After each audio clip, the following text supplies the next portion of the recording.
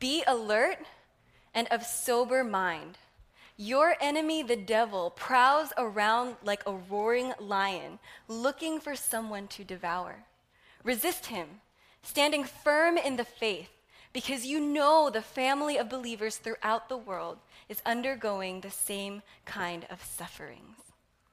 Today, as you heard, we're going to be looking at a very familiar story, the story of Daniel in the lion's den. You probably sang songs about it when you were younger. You know how the story goes. Throughout this month, we've been looking at the topic of unshakable faith, looking at the story of Daniel from when he was a young man, 16, 17 years old, when the enemy was challenging his identity. And then again, the next year when the enemy was challenging God's identity and Daniel's ability and his decisions to stand firm in his faith. But today, we're going to be looking at Daniel in the lion's den. And for you and I today, that may not seem particularly relevant because you and I don't know what a lion's den is. The closest most of us have ever been to a lion is probably at the zoo. So, what is a lion? And do you and I have lions in our lives? Right here in 1 Peter, we see that you and I deal with lions every single day. You and I have an enemy that is like a roaring lion prowling around, wishing to devour us, wishing to shake us, wishing to devour our faith. And I want to suggest to you this afternoon that the way that Daniel was able to resist this roaring lion and the measures that he took, the way that he was able to tame his lions, is the same way that God would have us deal with our lions today. But before we get into the story, I did a little bit of research on lions, and I'm about to show you a video clip. I want to warn you, if you're kind of sensitive to any kind of fighting or any kind of animals fighting and that kind of thing, to go ahead and just cover your eyes for a moment. But I wanted to show you what a roaring lion looks like, and this was one of the only clips that I could find. It's found in Kenya, a group of tourists that recorded this fight.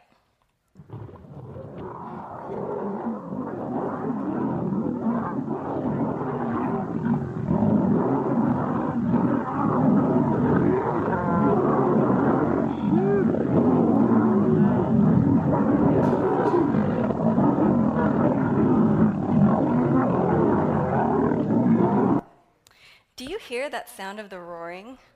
Do you hear the intensity behind that roaring? I looked in so many places to try to find a clip of this kind of roaring from lions, but this was the only one I could find, and I discovered it's because while lions will frequently make sounds and they'll frequently call to each other with kind of a roar, the only time they truly roar like this, and this is the kind of roaring that our enemy, the roaring lion, does, is when lions are fighting over territory. Who does this territory belong to? They're actually fighting over one of these females, over the territory that they're on, and who's going to be in charge of the pride. And for you and I, we have an enemy that is a roaring lion. And do you know why he's roaring? It's because he thinks that he is in charge of this world. And you and I who represent God, when we go out and we claim the kingdom of God, with I'm sorry's and I forgive you's, like Pastor Milton has been talking to us about.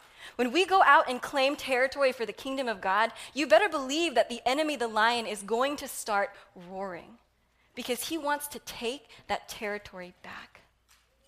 Daniel, we looked at him when he was a teenager and the things that he went through, and now the story we're going to look at is Daniel as an older man. He is now over 80 years old.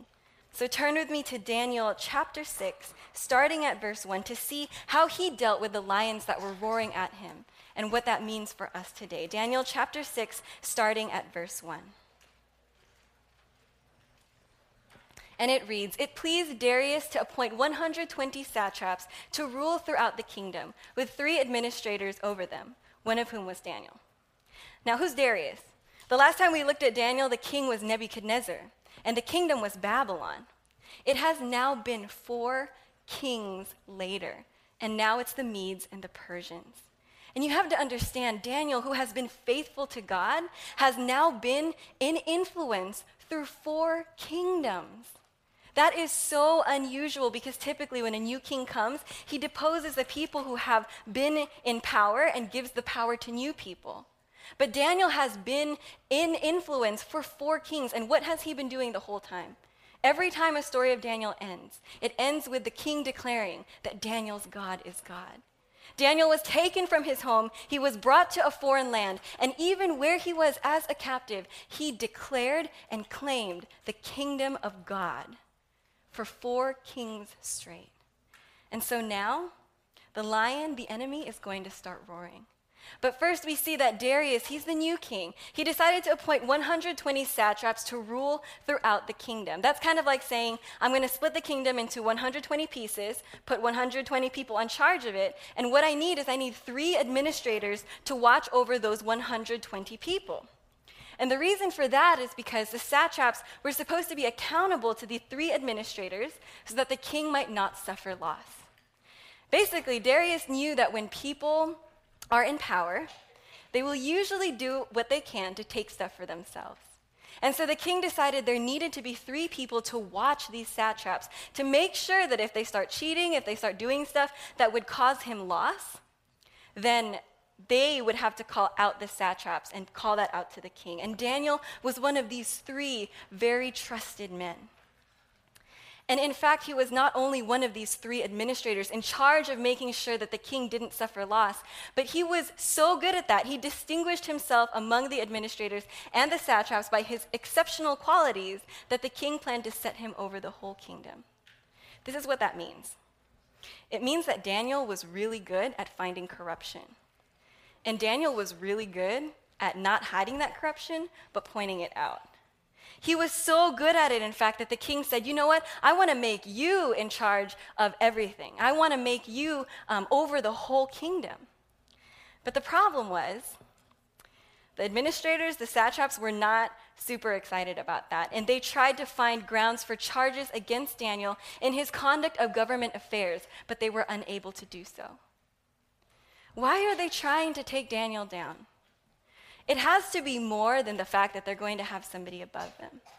I want to suggest to you this morning, and in my studies, I realized that the reasons why the administrators and satraps tried to find grounds for charges against him is probably because the other 2 administrators that he's working with are probably not that honest. And they know that Daniel has the Spirit of God with him. And if Daniel gets put in charge of them, Daniel's going to call them out. So they are trying to protect themselves. And so they start looking in Daniel's life. What can we find so that we can convince the king not to make him in charge? What can we find to make sure he doesn't get this promotion? But no matter what they look at in Daniel's life, there's nothing.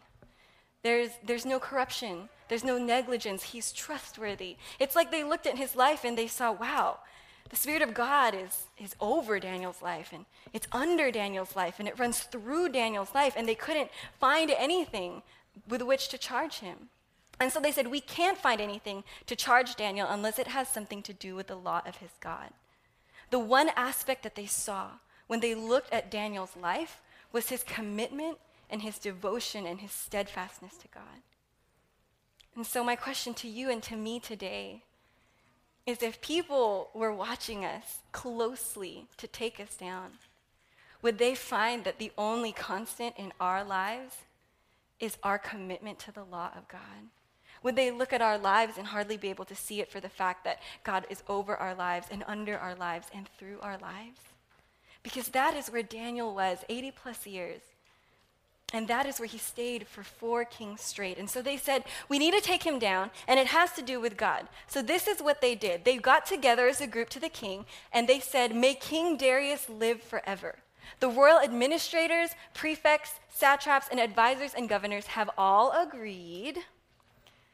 Notice that they said all of the leaders have agreed, but probably there was one administrator who wasn't part of this group.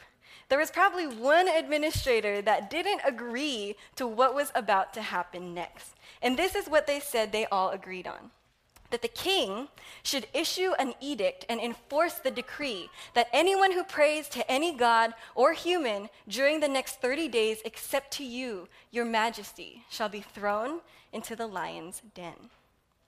Daniel probably did not agree to that. But this is what they said. They said, "Now, your majesty," appealing to his vanity. They said, "You're the king. You practically own us. You can practically answer prayers. Issue this decree and put it into writing so that it cannot be altered." That was a really interesting caveat of their government. When the king puts something into writing, even the king himself cannot overturn it. He said, "Put it into writing so it cannot be altered in accordance with the laws of the Medes and the Persians." And so Darius agreed, and he put the decree into writing. Anybody who prays to anybody other than me for 30 days is going to be thrown into the lion's den. And I can only imagine Daniel when he heard all of these things. You see, he worked with the administrators on a daily basis. He worked with the satraps on a daily basis. These were his coworkers. These were people he knew, maybe people that he considered trusting. And how would you feel, and maybe you have felt this way, when you look around and you realize that everyone close to you has been stabbing you in the back, that people have been telling lies about you, that people have gone to the boss and told lies about you to try to hold you back in your life? Imagine how devastated and frustrated Daniel must have felt when he heard that all of these things had just happened. Now he is in danger of facing lions in a lion's den, but he must have looked around to the people around him and said, "Why do I need to go into a den of lions? I'm already surrounded with lions." Have you ever felt that way in your life? I know that I have at times. I'm surrounded by lions. But here's the thing. We looked last week at how reactions reveal to us what we really believe about God. And Daniel had lots of options as to how he was going to react to this situation. He could have gone to the satraps and the administrators and been like, "What's wrong with you guys? I didn't do anything to deserve that." He could have gone to the king. He could have defended himself. He could have gone to his friends and cried about all the stuff that was happening in his life. But something that he did showed us that he was extremely in tune. When he heard that the decree had been published, he went home to his upstairs room where the windows opened toward Jerusalem, and he prayed. Now, why did he pray? Prayer to you and I is not a natural response when we feel that we are surrounded with lions. But here's the thing. Question for all of you. How many people have seen the movie Catching Fire? Second Hunger Games. Okay, only a couple people. So I was going to show you a clip, but instead I'm going to explain it to you. Basically, the reason why Daniel got on his knees and prayed is because he realized he was being attacked. He realized he was surrounded by lions. And when you and I realize we're surrounded by lions, we try to fight those lions. But Daniel understood something very different. His enemies were not the people around him. His true enemies were not the administrators, they were not the governors, they were not the satraps. He realized, just as we read in 1 Peter, that he, just like you and I, has an enemy that is a roaring lion looking to devour, and that the men who were attacking him were not that enemy. You see, you and I, we frequently try to fight our enemies with our words, with our talking. We try to fight them with our reasoning and with all of our human efforts. But this is the truth. If you and I are going to have unshakable faith, we have to remember who the real enemy is. Ephesians 6 verse 12 tells us our struggle, our true struggle, is not against flesh and blood, but against the rulers, against the authorities, against the powers of this dark world, and against the spiritual forces of evil in the heavenly realms. Do you know what that means? It means that Daniel wasn't really fighting men. Daniel was fighting a roaring lion that was trying to take down the kingdom of God that he had established in Medo-Persia. And these men were not really his enemy. These men were under the influence of his enemy. For you and I in our lives, those lions, we think we see lions around us, they're not really our enemies. Even when they do stuff to us, they are not our enemies. They are under the influence of our enemies. And that's why God tells us to pray for your enemies. When you pray for your enemies, when you pray for them to be released from the influence of your true enemy, then you will also be released from their influence. God says, pray for your enemies, because the lions you think are surrounding you, they are not your enemies. We are not each other's enemies. We are on the same side. We have one enemy. There is one lion, and it is not the person next to you. It is not our spouses. It is not our children. It is not our exes or our friends. We have one enemy, and it is Satan. And when we spend time fighting one another, biting and devouring each other, we are doing the lion's work for him. When we don't understand where the shaking is coming from, and we think it's coming from each other, we completely fail to fight the true enemy. And he gets to sit back and watch. You and I need to remember that we are not fighting a physical battle. We are not fighting flesh and blood. We are fighting spiritually. You see, Daniel got on his knees and prayed because he knew that even though the people around him were attacking him, he was not actually fighting them. He got on his knees and prayed because he realized, I need to fight spiritually. And this is what he decided. He got down on his knees and he prayed with the windows open toward Jerusalem. Now, I don't know how you were taught this story, but I was taught this story and shown a picture of Daniel kneeling by this open window and shouting out his prayers all over the courtyard and being all bold for God. And I always wondered, the king just passed a decree. You can still pray, but quietly, right? Matthew says to go in your prayer closet and pray secretly, so why is he shouting his prayers out for everyone to hear? But as we'll see later, Daniel actually wasn't shouting his prayers out. Because if you look at Daniel's life and how he dealt with confrontation, when he was a young man and they were trying to make him eat stuff, he didn't say, I'm not going to eat it, you should kill me. He said, give me 10 days. When he was about to be killed because people couldn't interpret Nebuchadnezzar's dream, he didn't say, well, you might as well just kill me now. He said, give me an evening. Daniel was a master at being able to respond with wisdom and tact. It was a gift from God. And so it's hard for me to believe that he was praying with windows open and being all obnoxious now at 80 plus years old.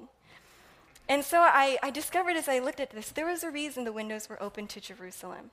It's because he knew the writings, the previous writings that had been written before he got here. And this is what it had said in 2 Chronicles. When Solomon was dedicating the temple, Solomon said that if your people turn back to you with all their heart and soul in the land of their captivity, which means that, God, if your people are unfaithful to you and you allow them into captivity, but even in the land of their captivity, which Daniel is in the land of his captivity, where they were taken, they turn back to you and pray toward the land you gave their ancestors, toward the city you have chosen, and toward the temple I have built for your name, then from heaven, your dwelling place, hear their prayer and their pleas and uphold their cause. Daniel was praying with windows open toward Jerusalem because he was serious about this prayer. He was saying, God, I am in a foreign land. These are not my people. I have spent my entire life here in this land, but I believe I'm opening my windows toward Jerusalem, where I believe your name is, and I'm asking you, God, to hear me. I need your help. When you and I struggle, do we open our windows to Jerusalem? Do we open our hearts to God and say, God, stuff is happening, and it looks like people around me hate me, and they're my enemies, and they're trying to take me down. But I know that you are God, and so I'm asking you to hear. That is what Daniel did, because he understood that prayer is one of our most powerful weapons against the enemy of our faith. Ephesians 6 tells us how to resist the enemy. And in 1 Peter, it says, resist the roaring lion. And Ephesians 6 tells us this is how you resist. You put on the full armor of God. And we've heard this, right? The helmet of salvation, the sword of the Spirit, the breastplate of righteousness. But we always skip the verse that is right after it that talks about the most powerful weapon. It says, pray in the Spirit on all occasions with all kinds of prayers and requests. With this in mind, be alert and always keep on praying for all the Lord's people. Miss Trina this morning had to shake each other to see how easily we were shaken. And what she said is the truth. You and I can be shaken like that, but we cannot be shaken when we are holding on to a steadfast God. And that is why if we want to have unshakable faith, we have to align ourselves with God in prayer. We have to cling to God in prayer because we cannot have unshakable faith on our own. There are too many questions without answers. There are too many people that confuse us. There are too many things going on in life that we do not understand. If we are going to have unshakable faith, we have to hold on to God. Daniel was holding on to God, But these men went as a group and found Daniel praying and asked for help. They didn't stand under his window in the courtyard and hear his prayers. They actually actively went and said, "Oh, look, it's 4:00. It's Daniel's prayer time. Let's go catch him." And they went probably to his house or his apartment, and they saw him praying, and they said, "We got you. We got you." And so they went to the king, and they spoke to him about his royal decree, saying, "Did you not publish a decree that during the next 30 days, anyone who prays to any god or human being except to you, your majesty, would be thrown into the lion's den?" They're kind of confirming, "King, this is what you said, right?" And the king answered, "The decree stands in accordance with the laws of the Medes and the Persians, which cannot be repealed." The king is saying, "I decided it, and even I cannot change it." And then we see that they said to the king, Daniel, who is one of the exiles from Judah, which, by the way, I can't help adding a side note that it really bothers me, that he has now been in exile for 70 plus years. And he has been in power, and they are still trying to name him based on what he used to be. There are people in our lives, friends, and I have to remember this myself, that there are people who, regardless of how much we grow in God, will refuse to see us anything except for what we were. And what we always have to cling to is the way that God sees us. Claim the identity that he has put on us, regardless of if people around us are determined to remember the past. But they say, Daniel, who's one of those exiles from Judah, pays no attention to you, your majesty, or to the decree you put in writing. He still prays 3 times a day. When the king heard this, he was greatly distressed. He was determined to rescue Daniel and made every effort until sundown to save him. The king says, "I just messed up, because my number 1 most trusted guy who saves my kingdom from loss is now about to be thrown into the lion's den based on my command, and there is nothing I can do about it." So he spends all day trying to save Daniel. "What can I do? I didn't mean for this to happen. I was just being all proud and thinking I was God, and now I realize I'm not God because I can't even change my own laws." And so he's in this place, and he's trying to save Daniel before sundown because the laws of the Medes and the Persians have to be put into action before the sun goes down. But the men go as a group to King Darius, and they say, "You're out of time. You cannot change any decree or edict." And so the king gives the order, and they bring Daniel and throw him into the lion's den. When I think about this, I imagine Daniel in his room, windows open to the temple. He said, "God, I know that you said even in the land of my captivity, when I pray toward you, you will hear me. And I know you've been faithful in the past. You have seen me through 4 kings. You have seen me through 4 kings in a pagan and wicked land. You have established your kingdom. So I'm claiming, God, I'm claiming your promises. I'm claiming that you're going to hear me. I am asking you for help. I am asking you for salvation." And in the midst of his prayer, the men come and they take him into the lion's den. You and I have experienced this, haven't we? Where we say, "God, I'm trusting you. God, I'm going to have faith in you. I'm going to claim your promises, and I know that you're going to answer." And in the midst of it, something happens, and we find ourselves headed toward our lion's den, whether it's relational or financial or physical, and we find ourselves headed toward the lion's den, and we say, "God, where were you? Why didn't you answer me? I opened the windows. I did the prayers. Why didn't you answer me?" And Daniel's life here reveals to us this truth, that faith, even unshakable faith, does not always protect us from the lion's den. Even unshakable faith, even the best faith, does not always protect us from the lion's den. You and I live in this world where the enemy is trying to be in charge. And sometimes we go into the lion's den. In fact, Jesus, when he was here and he prayed for us, said, "My prayer is not that you take them out of the world." Jesus never even prayed for us to avoid the lion's den. But the story isn't over. We see that the king says to Daniel, he's probably dragging him toward the lion's den, which, by the way, a lion's den is a really big hole in the ground where lions live. They put them in this hole. They never let them out. They're not allowed to hunt. They're driven crazy by the dark, and so they are always hungry. And so they're dragging Daniel toward this lion's den, and there's a small opening at the top where a man can barely fit through, and they move aside the stone, and the king says to Daniel, "May your God, whom you serve continually, rescue you," kind of like, "Good luck." And a stone was brought and placed over the mouth of the den, and the king sealed it with his own ring and with the rings of his nobles, so that Daniel's situation might not be changed. The strongest authority, the ruling authority in the world, said, "It's over." They put Daniel in the lion's den. They covered the opening with a rock. They dripped their wax in it and sealed it so that they knew that nobody could mess with it. And they said, "It is finished." But you see, I think this situation is beautiful because it points forward thousands of years into the future where another authority in the world would put somebody into a grave and seal the opening and say, "It is finished. It is done." And what it tells us, what it tells you and me today, is that even when the strongest authority in the world says it's over, regardless of what authority in our life says it is over for you, when we walk with God, it is never over. The king returns to his palace. He couldn't sleep, which we know from last week that when kings can't sleep, stuff is about to go down.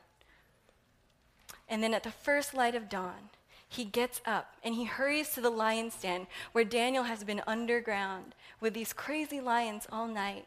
And he cries out in an anguished voice because he didn't really believe that Daniel's God was going to deliver him. "Daniel, servant of the living God, has your God, whom you serve continually, been able to rescue you from the lions?"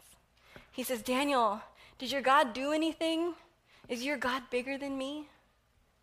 Friends, our world around us is asking us that question. Is your God powerful? Can I see your God be revealed in your life, even in the midst of your lion's dens?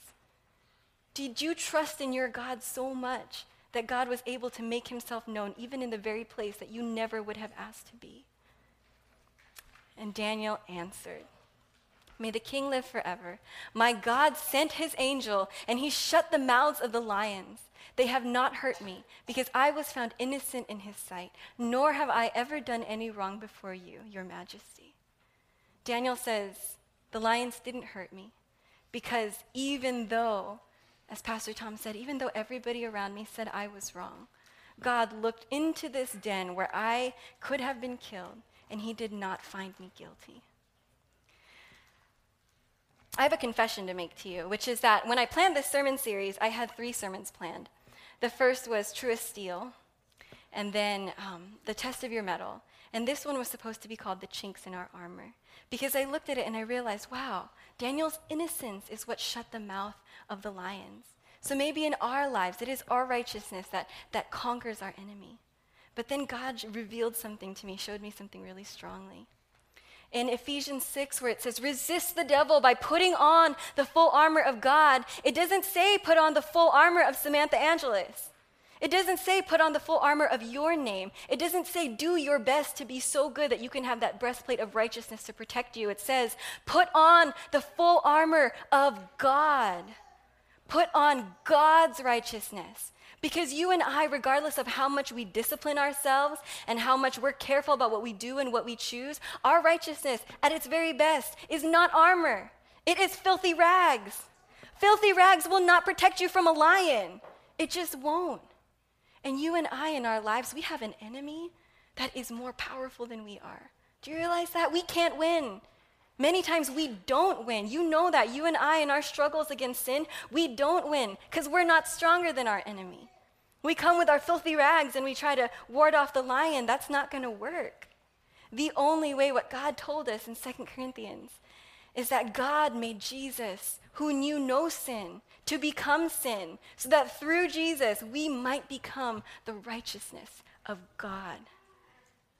That means that you and I, when we accept Jesus, we're not just accepting salvation in the future. We're accepting Jesus' righteousness now. We're saying, Jesus, I am trying and I am struggling and I am realizing I cannot win this battle. And so God, what I am asking from you is that you would give me Jesus' righteousness. So that when you look at me in the den of lions, which is the den of this world or the situation that I'm going through, you don't see me.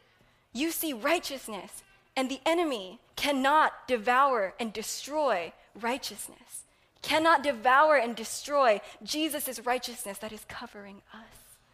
You see, faith may not always save us from the lion's den, but faith in Jesus' righteousness, faith in the right stuff, faith in the unshakable character and forgiveness of Christ will always protect us from the roaring lion. We have an enemy that is trying to claim his territory, trying to destroy our faith so that he can inhabit our homes and inhabit our lives and keep us under his influence. But Jesus says that his righteousness can fix that. Those sins that you and I struggle with constantly, we will struggle with them forever unless we let God fight those battles.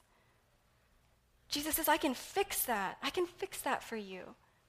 Because Jesus said, my prayer is not that you take them out of the world, not that they would avoid the lion's den, but that even in the midst of the lion's den, you would protect them from the evil one. And why is that? Look what happens when Daniel is protected in the lion's den. The king was overjoyed and gave orders to lift Daniel out of the den. And when Daniel was lifted from the den, no wound was found on him because he had trusted in his God. In Hebrews 11, it talks about people who did all these amazing things in faith. And one of those things is that they shut the mouths of lions because they trusted in their God. Interestingly, it doesn't say Daniel shut the mouth of lions because they trusted in their God. And I like to think it's because you and I today, through faith in Jesus that God gifts us, can still shut the mouths of lions through our faith in Jesus. That through our faith in Jesus' righteousness, which takes the place of our sins and our struggles, we can still shut the mouth of the roaring lions because we believe in Jesus, because we choose Jesus. And this is the result of what happened. At the king's command, this part is a little bit gruesome, the men who had falsely accused Daniel were brought in and thrown into the lion's den, along with their wives and children. And before they reached the floor of the den, the lions overpowered them and crushed all their bones. I want to point out first that this did not happen at God's command.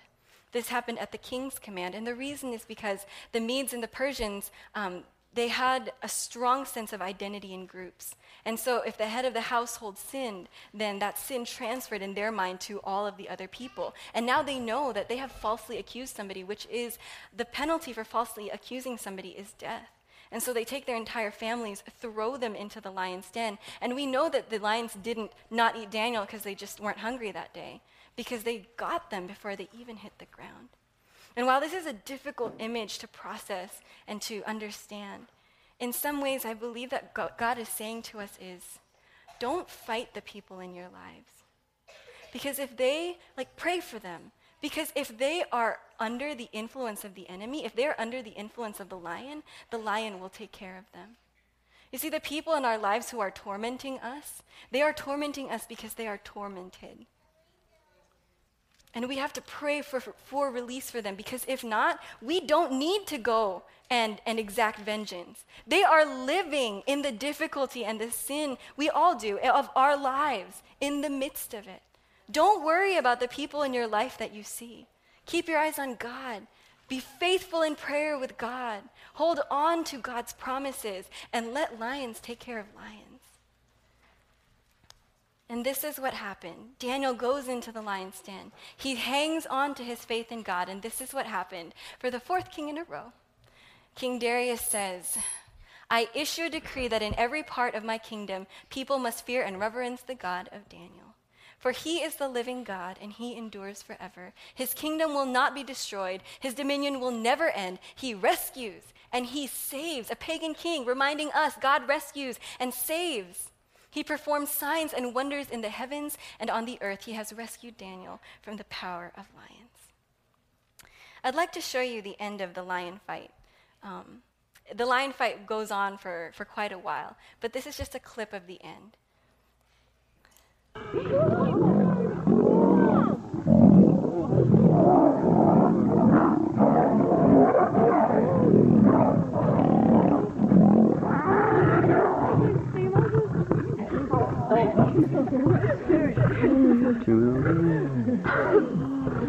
Maybe we should. Can I do it? How do we close? We should probably know. When lions are roaring, they're fighting over territory. And the lions in our lives, our enemy, the lion, when he's roaring, he's fighting over territory. He's trying to say, who will own Pastor Sam's life? Who will own your life? And see, when you and I try to fight that battle on our own, and we try to say, I will fight you, I will own my own territory, we always lose. But when we step aside and let the Lion of Judah, when we let our God come and fight that lion, he always, always wins. And that means in your life and in mine, in the areas that we struggle with in our very lion's den, God will win if we will release the battle, if we will release the filthy rags and say, God, that's enough. I'm tired of fighting, bruised and bloody, exhausted. Please take over. And in the end, just like it was for Daniel, unshakable faith, the reason it's so powerful and the reason God is so willing to give it to us is because it always, always brings glory to God. And once we look at ourselves and we're able to realize that our best is filthy rags and we have nothing left to offer, then we realize God is the only one who deserves glory. And when we choose to put our faith in God, when we choose to seek God, when we choose to fix our eyes on God instead of all the things that are going on around us, in the end, God gets the glory. And Daniel prospered during the reign of Darius and the reign of Cyrus the Persian, king number 5. I want to challenge you today, as I challenge myself, to think of places in your life where you feel like you are losing the battle. Whether it's relationships in our lives, we feel like we are losing the battle. Maybe here in this very place where we feel like we're losing the battle. Places and areas of sin and struggle in our life where we feel like we're losing the battle. And I want to challenge you today to turn that area over to God. Say, God, this is war-torn territory. The enemy is roaring for me here. And I need you, God, to step in and to fight the enemy. I need you to conquer him because I'm done. I have nothing left to give. And God's promise is when you do that, he will answer. In the midst of the lion's den, he will come and he will reign victorious.